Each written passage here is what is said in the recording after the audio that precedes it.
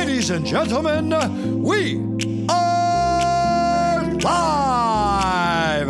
This is the moment you all have been waiting for.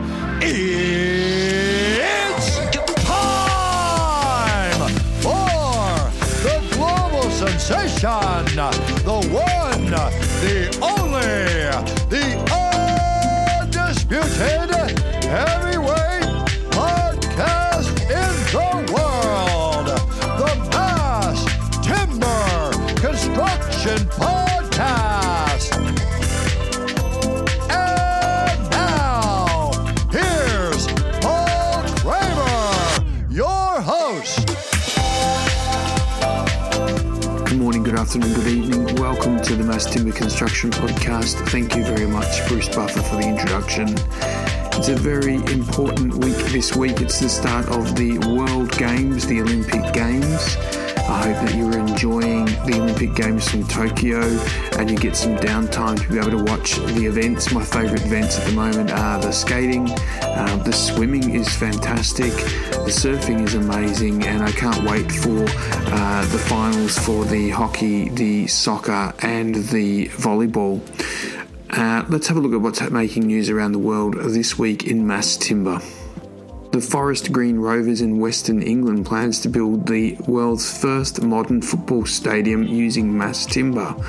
The club has a proud tradition, and the 5,000-seat arena designed by Zaha Hadid Architects will be the most environmentally friendly stadium in the world. The football club plays in the EFL League Twos and aims to live up to the name of Forest Green, hopes to complete the construction in the Gloucestershire Stadium by 2025 as an example of material resurgence, meaning timber.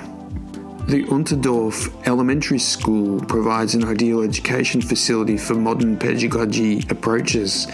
It is an uncompromising example of the cluster's design, offering a flexible and natural learning environment.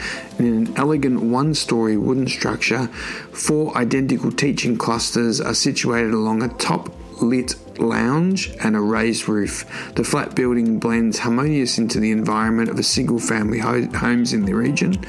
The schoolyard in front of the auditorium is connected to the Unterdorf Path Network. Local residents can use the parts of the building in the outdoor areas and sports facilities during the times that the school is not in use. To my local hometown, and a fire ratings white paper being distributed on the Architecture and Design website currently helps you understand fire ratings when specifying natural timber panels. If you go to the Architecture and Design website, you'll be able to download the white paper for free, and it should give you some basic material option assessment, balancing the beauty, the performance and the compliance when specifying wall and ceiling linings, specifically using timber. Please go to architectureanddesign.com.au if you wish to download the white paper. And a touching story now, and the Stuart Milne Timber Systems Company has donated timber offcuts to local Whitney charity Guideposts Trust in a first step in the organisation's fruitful new charity partnership. Guideposts Outdoor Wellbeing Hub received its first delivery of wood from the UK's leading off-site timber frame manufacturer last month, which will be used in gardening and woodwork classes at Guideposts Dig and Grow services for adults with learning difficulties, as well as Guideposts Dreamcatcher Forest School for young people with additional needs. And to Germany now, and specifically Munich, and AXA IM Alt has acquired a site in central Munich on behalf of clients for the development of a highly sustainable hybrid timber office, commissioning Alkamata Real Estate as the local developer. The site sits in close proximity to the city's central rail station and was acquired from Mondis Immobilien, previously Capital H Immobilien GmbH. Speaking of hybrid towers, and despite all that's going on with its staff working from home in lockdown, tech giant Atlassian has decided to sign a deal for a sustainable, worker-friendly hybrid timber headquarters, a new generation office tower which will get 4-story section of segmented into habitats. The US $65 billion NASDAQ-listed firm has struck a deal with Australian office landlord Dexus to build the $1.4 billion 40-level skyscraper at 4-8 Lee Street in Sydney's Central Station Tech Precinct. Atlassian will take a 15-year lease to use the building as its main headquarters. There's a lot been going on about that project for a number of months now. It'll be good to see some progression happening and look forward to seeing the first tallest hybrid tower building in my hometown of Sydney.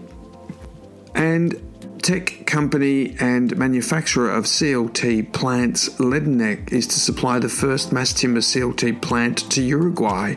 In March 2021, businessman Mark Crandell from the United States confirmed with the team in Uruguay for the 100% acquisition of the lumber company and pine sawmill that will currently provide the feedstock timber to 140,000 cubic metres of pine for the project. We watch with anticipation to see how this new plant progresses in Uruguay. It's a significant development for the region. That's what's making news around the world this week in mass timber construction land. Once again, I hope you have a fantastic week. Let's catch up next weekend when the next updater comes out. Between now and then, please do check in with the Olympic Games and see how your country is going. They only come around once every 4 years, although the 2020 Games were delayed by 1 year. Thank you for making this podcast such the success that it is. We really do appreciate you tuning in every week. We know you have other options that you can choose to listen to, and we do appreciate your support. If you have not subscribed, please do subscribe. And if you do like what we're putting out on the airwaves, do please leave a positive comment and a star rating on the platform that you download your podcasts on. Until next week, good morning, good afternoon, or good evening, wherever you're in the world today. My name is Paul Kramer, signing off from the Mass Timber Construction Podcast.